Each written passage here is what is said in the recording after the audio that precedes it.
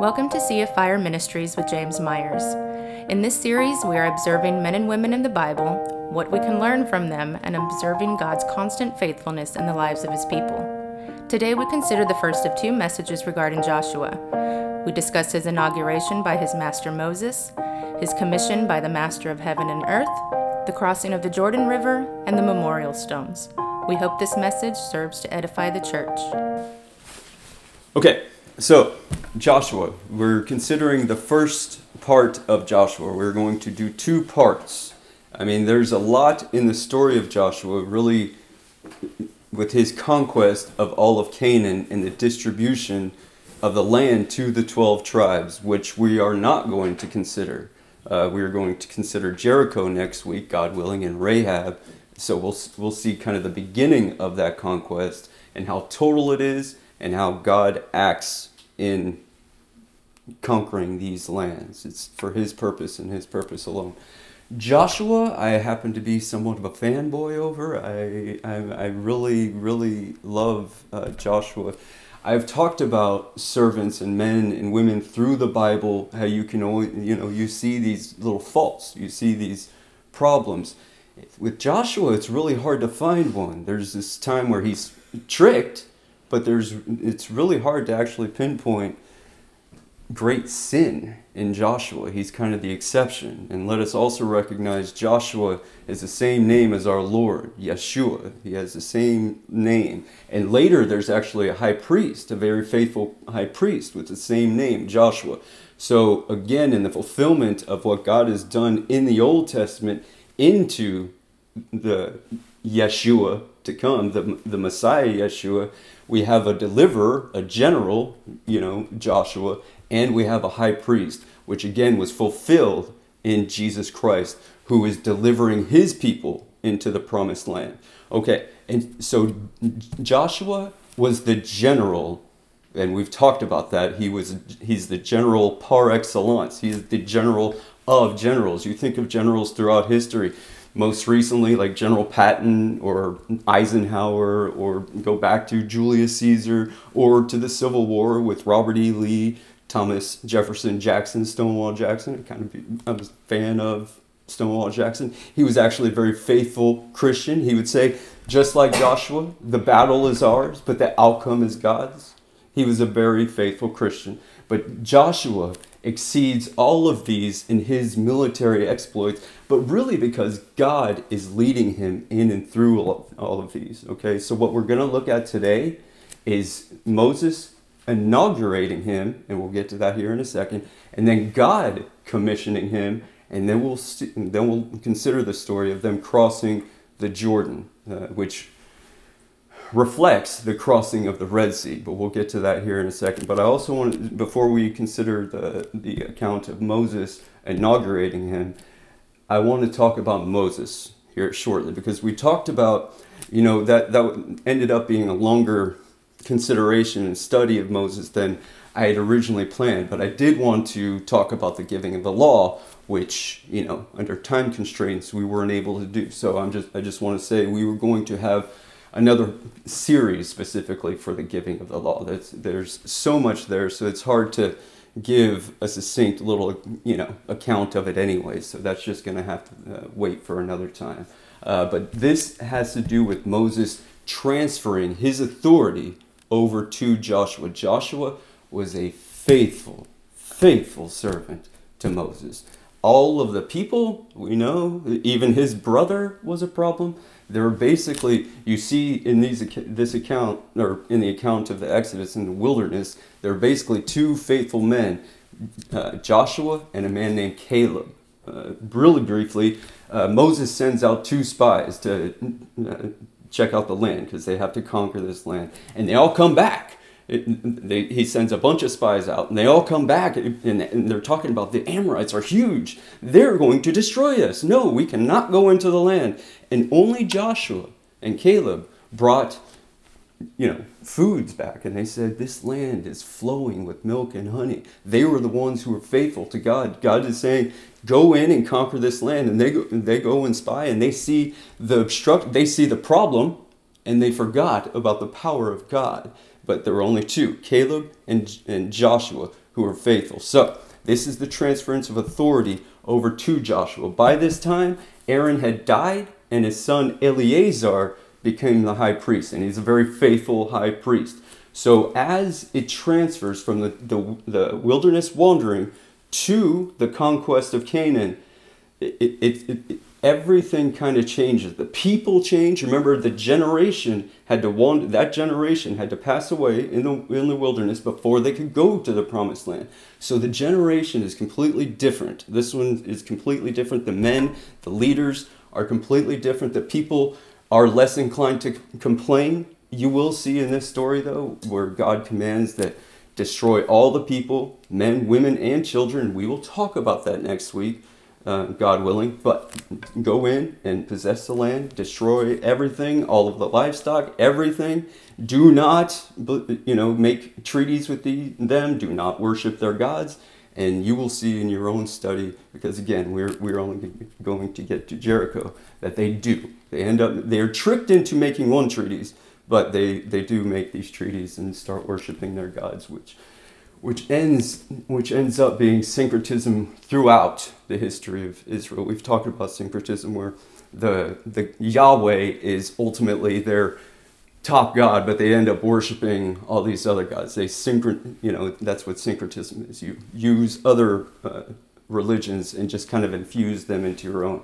And Israel was replete with that over their history. Judah, the tribe of Judah, the kingdom of Judah, was less inclined, but you see that there too.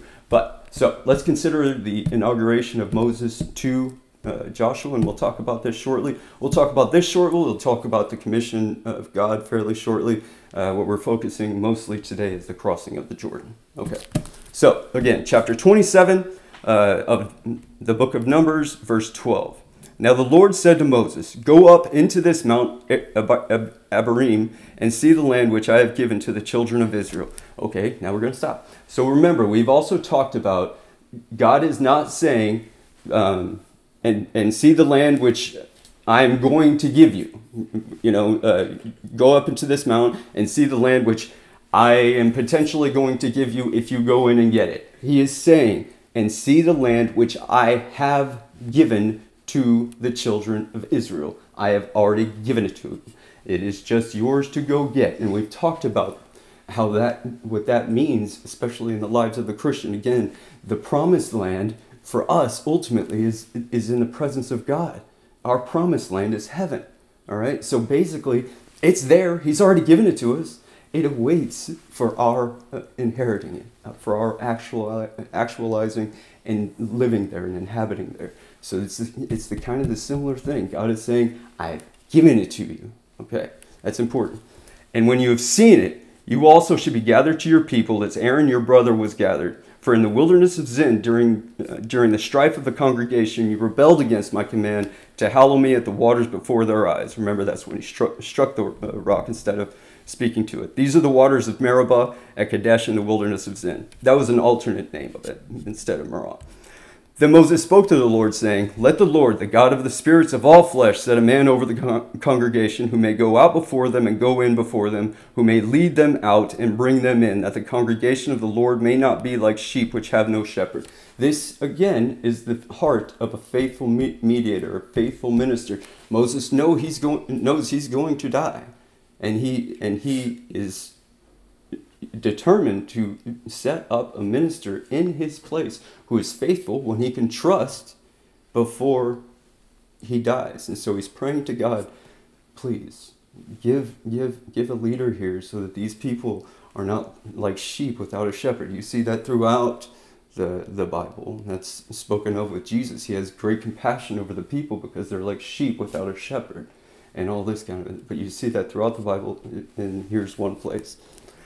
And the Lord said to Moses, "Take Joshua, the son of Nun." Real quickly also, Joshua's name used to be called Hoshea, which Moses renamed. So Hoshea means just salvation. Just stands for salvation. Joshua means Yahweh is salvation. So it gives the source of salvation, the cause of salvation, which if we take it to Christ, since Yahweh is I am who I am, and, certain grammatical way, you could say in Jesus, it's truly saying, I am salvation in Christ. Christ saying, I am salvation, that being his name. Anyway, so his name was changed. Moses had changed it. Just like Jesus had changed a lot of his apostles' names. And we see that throughout the book of Acts, where they're given surnames and all this kind of, okay. Take Joshua the son of Nun with you, a man in whom is the Spirit, key, and lay your hand on him. And we've talked about that, laying on of hands. Set him before Eleazar the priest and before all the congregation, and inaugurate him in their sight. And you shall give some of your authority to him. So some of your authority. Because again, he was a great mediator. God had said, I'm going to raise a prophet like you, but Joshua's not him. Okay? Joshua is going to be great. He was going to deliver his people, but he is not you. So he is going to get some of your authority, which means some of the miraculous powers too. And some of that did not transfer over. We will see many signs and wonders, but it is far more clear that it is God himself doing it and not Joshua, where that was less clear with Moses, simply because of the role that Moses was meant to fill. Okay. So, some of your authority to him, that all the congregation of the children of Israel may be obedient. He shall stand before Eleazar the priest, who shall inquire before the Lord for him by the judgment of the Urim.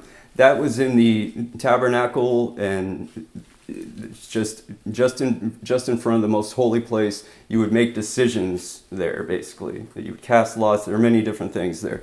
So, at his word they shall go out, and at his word they shall come in. He and all the children of Israel with him, all the congregation. So again, he's just making him leader, complete leader.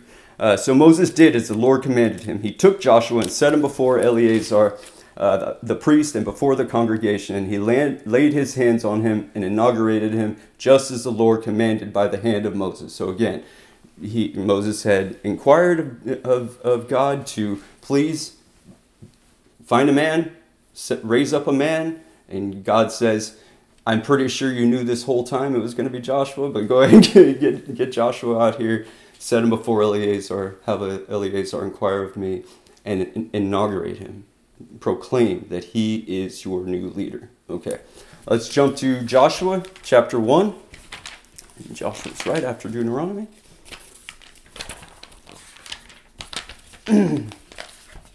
Which reads, after the death of Moses, the servant of the Lord. So let's just stop there. Again, Moses is called the servant of the Lord. He's a faithful servant of the Lord who was called to serve for God's purpose. Okay, so in the epistles, in all of the epistles, especially Paul, he calls himself a bondservant of the Lord Jesus, of God the Father and the Lord Jesus Christ. Bondservant is truly a slave because Christ has bought him with his blood. He is truly a slave, a willing slave, a happy slave. Again, when you're a slave, when you're a bought slave, you actually are part of the family. It's one thing to be a hired servant. That one wasn't part of the family. You wouldn't need to be circumcised. You weren't allowed to take the Passover and all of that. When you were bought, you were truly. We can't think of slavery as we think of it now. It was actually in certain times it was somewhat hospitable. I mean, I don't subscribe to the whole slavery thing. However, we have to understand within a historical context, there were times where it wasn't what we imagine it to be, kind of a thing. These people, when they became slaves, they were part of the family. So anyway, that's what Moses was. So we can't just think of this unwilling person forced to do this labor he otherwise would never do. We saw that Moses was reluctant just because he didn't think that he was capable, right? That's why he wasn't saying, no, I will not be your slave because you're an evil master. No, God is the greatest master of all. And so anyway, so it's important. This, again, translates into the rest of the Bible as well. And now Joshua is going to be the servant of the Lord. It came to pass that the Lord spoke to Joshua the son of Nun, Moses' assistant, saying, so this is the first time God speaks to Joshua, straight to Joshua. We've heard he's spent his whole service to Moses a faithful servant hearing what God's saying by his master Moses. So, and then he was inaugurated by his master Moses. Now he's being commissioned by the master, to his own purpose. So now his master directly is God himself. And so God is now speaking to him, just like Moses did. Moses, my servant, is dead. Now, therefore, also, I do want to say, too, Moses is the only one who God himself buried. We don't know where he was buried. Just so you know, in the story, God himself had a burial ceremony. Moses and God were very intimate together. That's essential to recognize. The mediator of the old covenant as it applies to the mediator of the new covenant, Jesus Christ. Obviously, God the Father and God the Son's relationship was far more intimate. But we have to understand, we cannot see these as abstract and kind of separated deals. This is far more intimate, far more familial than I think it's just considered on the surface anyway. Okay. So now, therefore, rise, go over this Jordan, you and all this people, to the land which I am giving to them. Again, so the land which I am giving to them, the children of Israel. Okay, so arise, go over this Jordan. Now, but because we're going to consider this here now. Okay, so the Jordan at this time, this is the harvest time, basically. So a lot of people, okay, good. So a lot of people consider, because this account is, again, reflective of the Red Sea account. Now, that one was a deliverance from, right? There was a deliverance from bondage, from their enemies. Pharaoh's pursuing them, right? And he separates the sea. They are safely, all of them safely. Jesus also says, not one that you have given me I have lost, except the son of perdition. And he goes to where, that's obviously Judas. The same thing happened with Moses and all those people through this Red Sea and the Jordan River. Not one was lost. Not one was lost. In that great horde of people, millions of people, not one was lost. Anyway, so that was deliverance out of, right? From their enemies. Now this is the deliverance into the promised land, but now they are going into the land of their enemies. We will see when we get to Jericho, that is like the citadel of Canaan. That is the first protective place to stop an intrusion, to stop an invasion. It's got a great walled city and all that. So, first of all, so they get to the Jordan, and it's very, very, very deep at this time. We have to understand, too, because the priests are going to have to step into it. The Jordan, basically, archaeologists say, where they had crossed over, it's not like a gradual entrance into the river. When the water's up, it's a quick, and they have steeps. Basically, if the priest were to walk in, he'd fall straight down. It's not a gradual, walk like a lake or an ocean or anything like that. But at this time, the harvest, it overflows. We'll see it even says it overflows on the banks. So it's at least shallow enough for them to step into the river right there. However, we have to recognize God is telling him, go over this Jordan. He's got to be wondering how, right? I mean, I'm sure he knows this is coming from God, so he's waiting to hear how this is going to be done. But we also have to recognize the enemies on the other side know they're coming. Every one of them. We'll see with Jericho, because we're going to skip the account of Rahab in chapter 2 and consider that next week. However, they all know what's coming, and so Jordan is kind of a protection. So here's God. Basically, he had delivered them out of Egypt. He made them wander for 40 years, and saying, now go and take the land that I have given to you. And here they come up to the Jordan. Now it's like basically God had taken all the trouble, gone through all the trouble to get them out of Egypt, and they're right on the threshold of the promised land. And now there's this natural barrier, another huge, great amount of water that millions of people cannot safely travel through. You've got to think of the currents. It's not a still, peaceful sea, it's a river, and it's huge though. It's huge, so it's going to take a long time, and you cannot pass it except by this miraculous event or a huge boat, which they didn't have. So that's a real quick preface. All right. Every place that the sole of your foot will tread upon, I have given you, as I said to Moses. What an amazing promise. He's saying, I'm not even telling you where this territory is going to stretch out. I'm not getting into those details right now. Everywhere you walk, every step you take, everywhere you go, that is your land. That I have already given to you. Everywhere your foot steps. Wonderful. Okay. From the wilderness and this Lebanon, as far as the great river, the river Euphrates, all the land of the Hittites, into the great sea, toward the going down of the sun, shall be your territory. No man shall be able to stand before you all the days of your life. As I was with Moses, so I will be with you. That's key. That's key. You saw how I was with Moses. The same, I will be just as faithful. I have not changed, and I will be just like that to you. Okay. I will not leave you nor forsake you. See? Remember, this is his promise that he continually gives to his people. This is a wonderful promise. Again, Joshua is called to lead the people into the promised land and take it over, and now he's called to go over this Jordan, okay? And so this is a great comforting word from God. This is our aloe. This is our comfort. This is what we rest upon. We are powerless without this promise.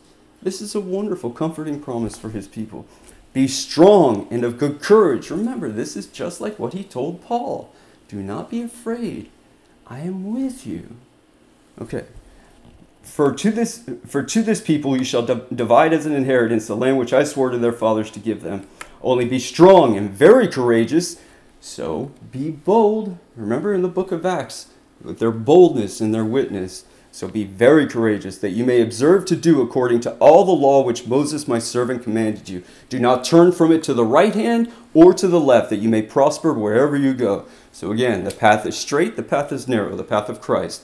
The path is straight. Do not wander a little slightly to the left. Do not wander left. Do not wander slightly to the right. Okay, go walk the narrow path. Keep your path straight and pray God he keeps you on the straight path.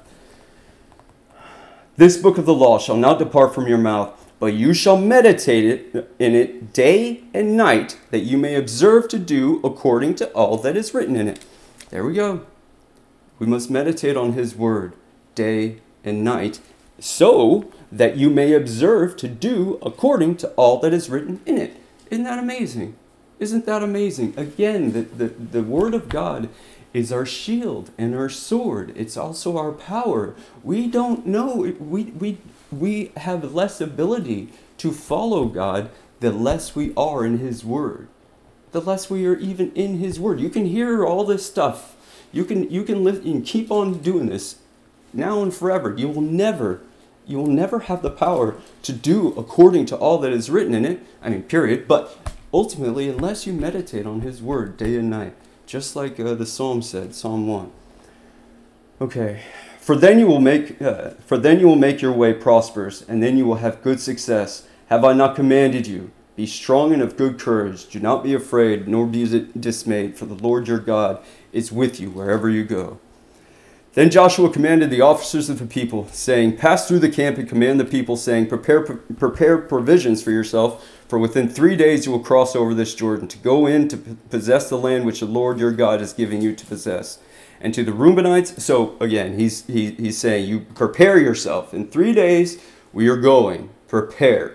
Now, prepare. And to the Reubenites, the Gadites, and the half-tribe of Manasseh, Joshua spoke. So their settlements are actually on this side of the Jordan, where they are now. So these are already established. But they still have to go in and help their brothers. That's the key part, which is mentioned throughout the Pentateuch. And to the Reubenites, the Gadites, and the half-tribe of Manasseh, Joshua spoke, saying, Remember the word which Moses, the servant of the Lord, commanded you, saying, The Lord your God is giving you rest, and is giving you this land. Your wives, your little ones, and your livestock shall remain in the land which Moses gave you on this side of the Jordan. But you shall pass before your brethren armed, all your mighty men of valor, and help them until the Lord has given your brethren rest, as he gave you. And they also have taken possession of the land which the Lord your God is giving them. So again, he's just saying, all the men of valor are to cross over and go with us to conquer the land. We are all in this together. Okay, Israel is one, and we are all fighting for the same cause, and then we'll divide the territories. Then you shall return to the land of your possession and enjoy it, which Moses, the Lord's servant, gave you on this side of the Jordan toward the sunrise. So they answered Joshua, saying, all that you command us, we will do. You see the change of the hearts of these people. All that you command us, we will do, and wherever you send us, we will go. Just as we heeded Moses in all things, so we will heed you. Only the Lord your God be with you, as he was with Moses. What a wonderful, wonderful thing. Whoever rebels against your command and does not heed your works, and all that you command him, shall be put to death. Only be strong and of good courage. We've talked about that, though. Again, to go against, that would be, again, we'll go into this even more in detail next week, but this is a call from God to all of his people, specifically to Israel at this point, and they are called to a great calling of devotion to God, as perfect as they can be. And so if one wanders and is determined to wander, that person is to be cut off from the people, just like they are to be cut off from the church. But in this sense, this is ultimately a holy war that's going on. We are not called to do this right now. We are called to go into dangerous areas. I mean, some people do end up going in dangerous areas and, risking their life. But we are not called to wage a holy war. But that is what's going on here. So we have to understand the context and the absolute sovereignty of God also, and his authority and his power and his might. He determines what's to come to pass. And so if he says all the people must be destroyed because the sins of the Amorites are now at their full, remember when he was promising Abram that he was going to give this land and he is going to have descendants, he says, but it's going to happen 400 years after their oppression, for the sins of the Amorites are not yet full. So he waits. He waits. He is just. He is gracious. But ultimately they come to this gross and wicked place, which we're not far from in this world, and he judges and he destroys. His grace is infinite. But when the measure of evil of men get to a certain height, he will have them destroyed by his wonderful grace. But because he is good, not because he's evil, but because man is evil. So it's a righteous judgment. Anyway, okay. So let's jump up to chapter 3 and we'll consider the actual crossing of the Jordan. Then Joshua rose early in the morning, and they set out from Acacia Grove and came to the Jordan, he and all the children of Israel, and lodged there before they crossed over. So it was after 3 days that the officers went through the camp, and they commanded the people, saying, when you see the ark of the covenant of the Lord your God, and the priests, the Levites, bearing it, then you shall set out from your place and go after it. Yet there shall be a space between you and it, about 2,000 cubits by measure. Do not come near it, that you may know the way by which you must go, for you have not passed this way before. I know we haven't really talked about the Ark of the Covenant, but this is basically God's throne. Okay, and so they're going to take the throne of God, basically the Ark of the Covenant, into the river. The priests are. They're the only ones who are allowed to bear it, to carry it or to touch it, anything. And even those have to be selected. But anyway, so they're going to go into the river. Now don't go near it. You've got to take, what is it? How many cubits? 2,000 cubits. That's basically like half a mile. You got to stay like half a mile away from it. So the Jordan, and we'll see, the Jordan is divided by a great expanse. It's not like just this little narrow passageway God makes. He creates a huge heap of water on this side. Anyway, so he divides it greatly. There's a huge expanse for this division, but the people are supposed to pass by far away from the ark. Okay, some of them are allowed to come and find stones to set there, which we'll see. But it's just important to recognize that.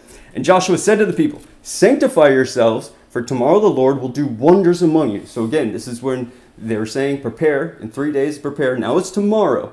Sanctify yourselves, which would have all sorts of purification deals. But again, basically he's saying, tomorrow is the day. Get ready. Just like Christ says, be ready. Always be ready. Always keep on watch. He talks about finding a servant sleeping, and all this other stuff, which we don't have time to get into, unfortunately. But so always be ready.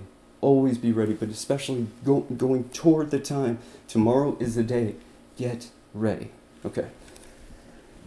Then Joshua spoke to the priests, saying, "Take up the Ark of the Covenant and cross over before the people." So they took up the Ark of the Covenant and went before the people. And the Lord said to Joshua, "This day I will begin to exalt you in the sight of all Israel, that you may know that they may know that as I was with Moses, so I will be with you." Isn't that wonderful? It's what an interesting thing of God. God is not just doing this to exalt himself. He's going to do this to exalt Joshua, to confirm his authority. I'm going to confirm you are the leader of this people, and I have called you for this purpose. Just like he does into all of his faithful ministers. You know, there is a certain je ne sais quoi. There's a certain something about this man that compels a believer to come under their ministry. Same thing God is doing for Joshua, but more specific, obviously. So this day I will begin to exalt you. Okay, so verse 8. "You shall command the priests who bear the Ark of the Covenant, saying, when you have come to the edge of the water of the Jordan, you shall stand in the Jordan." So again, that's just to go back to what I was saying. The waters were over the banks, and so they were able to step in this part of the water. "So Joshua said to the children of Israel, 'Come here and hear the words of the Lord your God.' And Joshua said, 'By this you shall know that the living God is among you, and that he will without fail drive out from before you the Canaanites, and the Hittites, and the Hivites, and the Perizzites, and the Girgashites, and the Amorites, and the Jebusites. Behold, the Ark of the Covenant of the Lord of all the earth is crossing over before you into the Jordan.'" Real quickly, so this is the Ark of the Covenant of the Lord of all the earth. We will see, because we talked about when we were looking at monotheism, we will see that the other nations really do kind of have this henotheistic worldview where their God is specific just to their territory. Like they have, every nation has a God. Israel's God is giving them a nation, but he is the God of heaven and of earth. That differs in great detail to many of the ancient religions. Just a point worth making. Okay, take for yourself. Okay. Behold, the Ark of the Covenant of the Lord of all the earth is crossing over before you into the Jordan. Now therefore, take for yourselves 12 men from the tribes of Israel, one man from every tribe, and it shall come to pass as soon as the soles of the feet of the priests who bear the Ark of the Lord of all the earth, shall rest in the waters of the Jordan, that the waters of the Jordan shall be cut off, the waters that come down from upstream, and they shall stand as a heap. So he stops the waters and makes them basically a wall, like a dam. He makes a dam right in the river, huge dam. He just cuts it off. Okay. So, but he's saying, choose 12 men to go here. So it was when the people set out from their camp to cross over the Jordan, with the priests bearing the Ark of the Covenant before the people, and as those who bore the Ark came to the Jordan, and the feet of the priests who bore the Ark dipped in the edge of the water, for the Jordan overflows all its banks during the whole time of harvest. There you go. That the waters which came down from upstream stood still and rose in a heap very far away at Adam, the city that is beside Zaratan. So the waters that went down into the sea of the Arabah, the salt sea, failed and were cut off, and the people crossed over opposite Jericho. Then the priests who bore the Ark of the Covenant of the Lord stood firm on dry ground in the midst of the Jordan, and all Israel crossed over on dry land until all the people had crossed completely over the Jordan. So the priests who bear the Ark of the Lord are standing in the midst of the river remember when Moses basically stretched out his hand and the waters were divided. Here's the different meanings. God is also showing the people, look, the authority is also through the priesthood. Okay, this is my ark, this is my throne, who they are called to bear, they are called to carry, and so you are called to follow them as well. Okay, now, chapter 4. So this has to do with the memorial stones, which I want to get into. "And it came to pass, when all the people had completely crossed over the Jordan, that the Lord spoke to Joshua, saying, 'Take for yourselves 12 men from the people, one man from every tribe, and command them, saying, Take for yourselves 12 stones from here, out of the midst of the Jordan, from the place where the priest's feet stood firm. You shall carry them over with you and leave them in the lodging place where you lodge tonight. So he wants to set up a memorial. He wants them to set up a memorial on the other side where they dwell. So that after they cross over, so they're supposed to go get 12 stones from where the priests were, and then take them to the other side where they're dwelling to make a memorial, a lasting memorial. They make two, so let's look at the other one. Then Joshua called the 12 men whom he had appointed from the children of Israel, one man from every tribe, and Joshua said to them, cross over before the ark of the Lord your God into the midst of the Jordan, and each one of you take up a stone on his shoulder, according to the number of the tribes of the children of Israel, that this may be a sign among you when your children ask in time to come, saying, what do these stones mean to you? Then you shall answer them that the waters of the Jordan were cut off before the ark of the covenant of the Lord. When it crossed over the Jordan, the waters of the Jordan were cut off, and these stones shall be a memorial to the children of Israel forever. So he also has them carry these huge stones into the river where the priests were, and to set up the monument there in the river, so that when the waters came back on occasion, when it was somewhat shallow, you could see it. You could see the stones. And then you had the other stones, the memorial on shore. And so what the purpose of that is, just like the Passover. Just like the Passover. When you sit to eat and the son is supposed to ask, what does this mean? I love the King James Version, actually. So when they ask, what do these stones mean to you? It actually, the King James is what mean these stones. I just like it more. It conveys more of, what is this? What do these stones mean? What do these stones mean? And same thing as Passover. It's for the Father to say, then you shall answer them that the waters of the Jordan were cut off before the ark of the covenant of the Lord. When it crossed over the Jordan, the waters of the Jordan were cut off, and these stones shall be for a memorial to the children of Israel forever.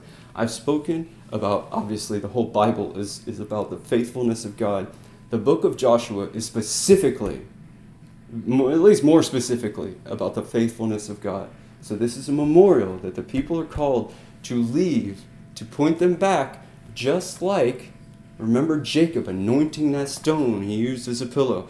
Right after Noah was delivered out of the ark, he built an altar.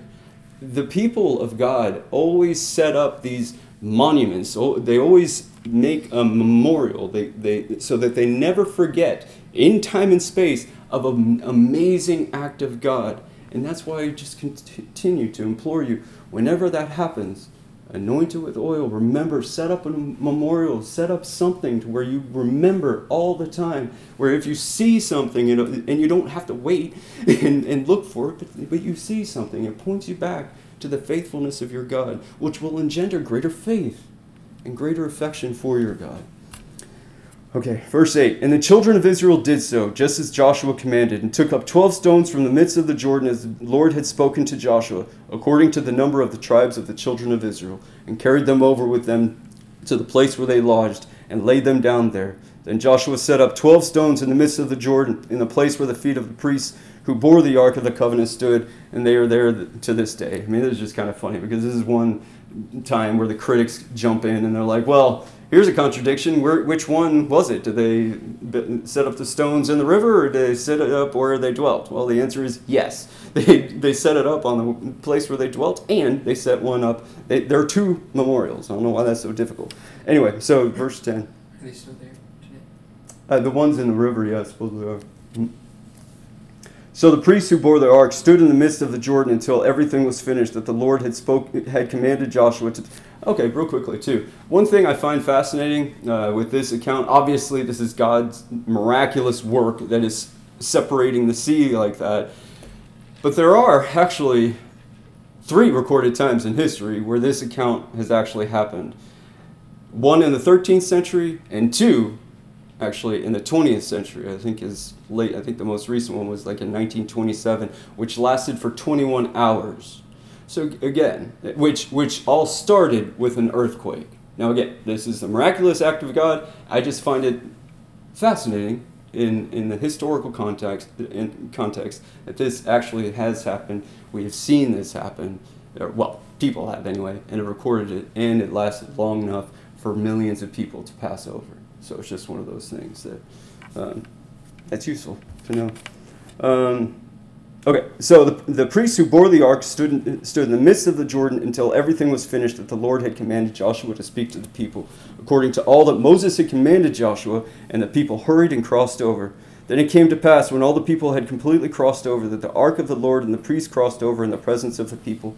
And the men of Reuben, the men of Gad, and the half-tribe of Manasseh crossed over armed before the children of Israel, as Moses had spoken to them. About 40,000 prepared for war crossed over before the Lord for battle to the plains of Jericho. On that day the Lord exalted Joshua in the sight of all Israel, and they feared him as they feared Moses all the days of his life. Then the Lord spoke to Joshua, saying, "Command the priests who bear the ark of the testimony." It's the same thing, the testimony and the ark of the covenant. You'll see that even the tent of meeting is also called the tabernacle. So these different names. So command the priests who bear the ark of the testimony to come up from the Jordan. Joshua therefore commanded the priests, saying, "Come up from the Jordan." And it came to pass that the priests who bore the ark of the covenant of the Lord had come from the midst of the Jordan, and the soles of the priests' feet touched the dry land, that the waters of the Jordan returned to their place and overflowed all its banks as before.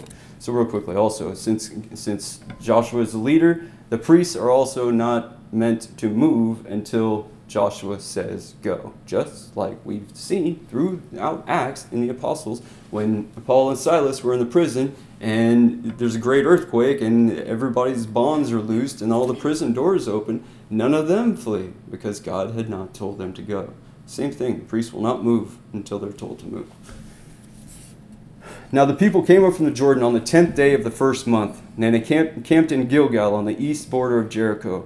And those 12 stones which they took out of the Jordan, Joshua set up in Gilgal. Then he spoke to the children of Israel, saying, "When your children ask their fathers in time to come, saying, 'What are these stones?' that you shall let your children know, saying, 'Israel crossed over this Jordan on dry land. For the Lord your God dried up the waters of the Jordan before you until you had crossed over, as the Lord your God did to the Red Sea, which he dried up before us until we had crossed over. That all the peoples of the earth may know that the hand of the Lord, that it is mighty, that you may fear the Lord your God forever." Again, so this is the purpose, and he's pointing them back to the Red Sea as well. So again, this is supposed to be a memorial, because this is the crossing of the Jordan into the Promised Land. But let us not forget that great deliverance, which has many same reflections, many same depictions. Both of them are crossing bodies of water, but this memorial is to point back to also the deliverance out of bondage, to point back to out of that deliverance out of slavery and ultimate freedom out of there, now into the promise I had made to your fathers forever ago, and now is coming to pass. So that's all we're going to consider today. But as we move into next week, into considering Jericho, I want us to remember this account. I want us to consider the account of the Red Sea and all of those, the feeding of the bread, the feeding of the manna, the bitter waters made sweet, all that God is doing, and all that he had promised, and all of it is being fulfilled. And we'll see throughout Joshua, the people continue to say, and it happened just as the Lord God promised, just as the Lord God said. This is about God's faithfulness. It has less to do about Joshua as it does to do about God. But again, that doesn't make people irrelevant. Joshua is instrumental. Without Joshua, we don't have this. Okay? But ultimately, it is about the faithfulness of God in these people. But let's just recognize that this authority, Joshua, most of his life was as a servant under the servant of God, Moses. And now he's promoted to be the servant of the ultimate, awesome master of all of heaven and earth. And we will see his faithfulness.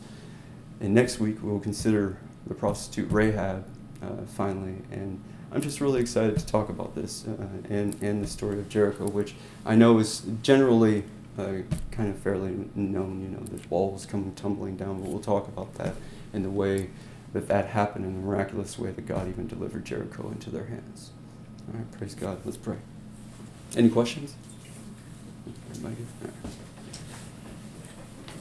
All right. From my back. Father, I thank you for your faithfulness. I praise you for your abundant provisions and your constant, infinite blessings and the work that you do in the lives of your people, and you are pleased to do so. Father, I ask that you lift up your name in all of our minds, hearts, and souls. We might lift up praise to you. Be our wonder. Be our constant meditation. Be all that we look toward. Be our light. Be our guide. Be our shepherd. And be our light. Praise you without end. In the name of your Son, Jesus Christ, we ask it. Amen. Thank you for listening to Sea of Fire Ministries. We hope and pray this has blessed you in your walk with God, and we hope you join us again next week. You have been listening to Sea of Fire Ministries, where the Word of God is life.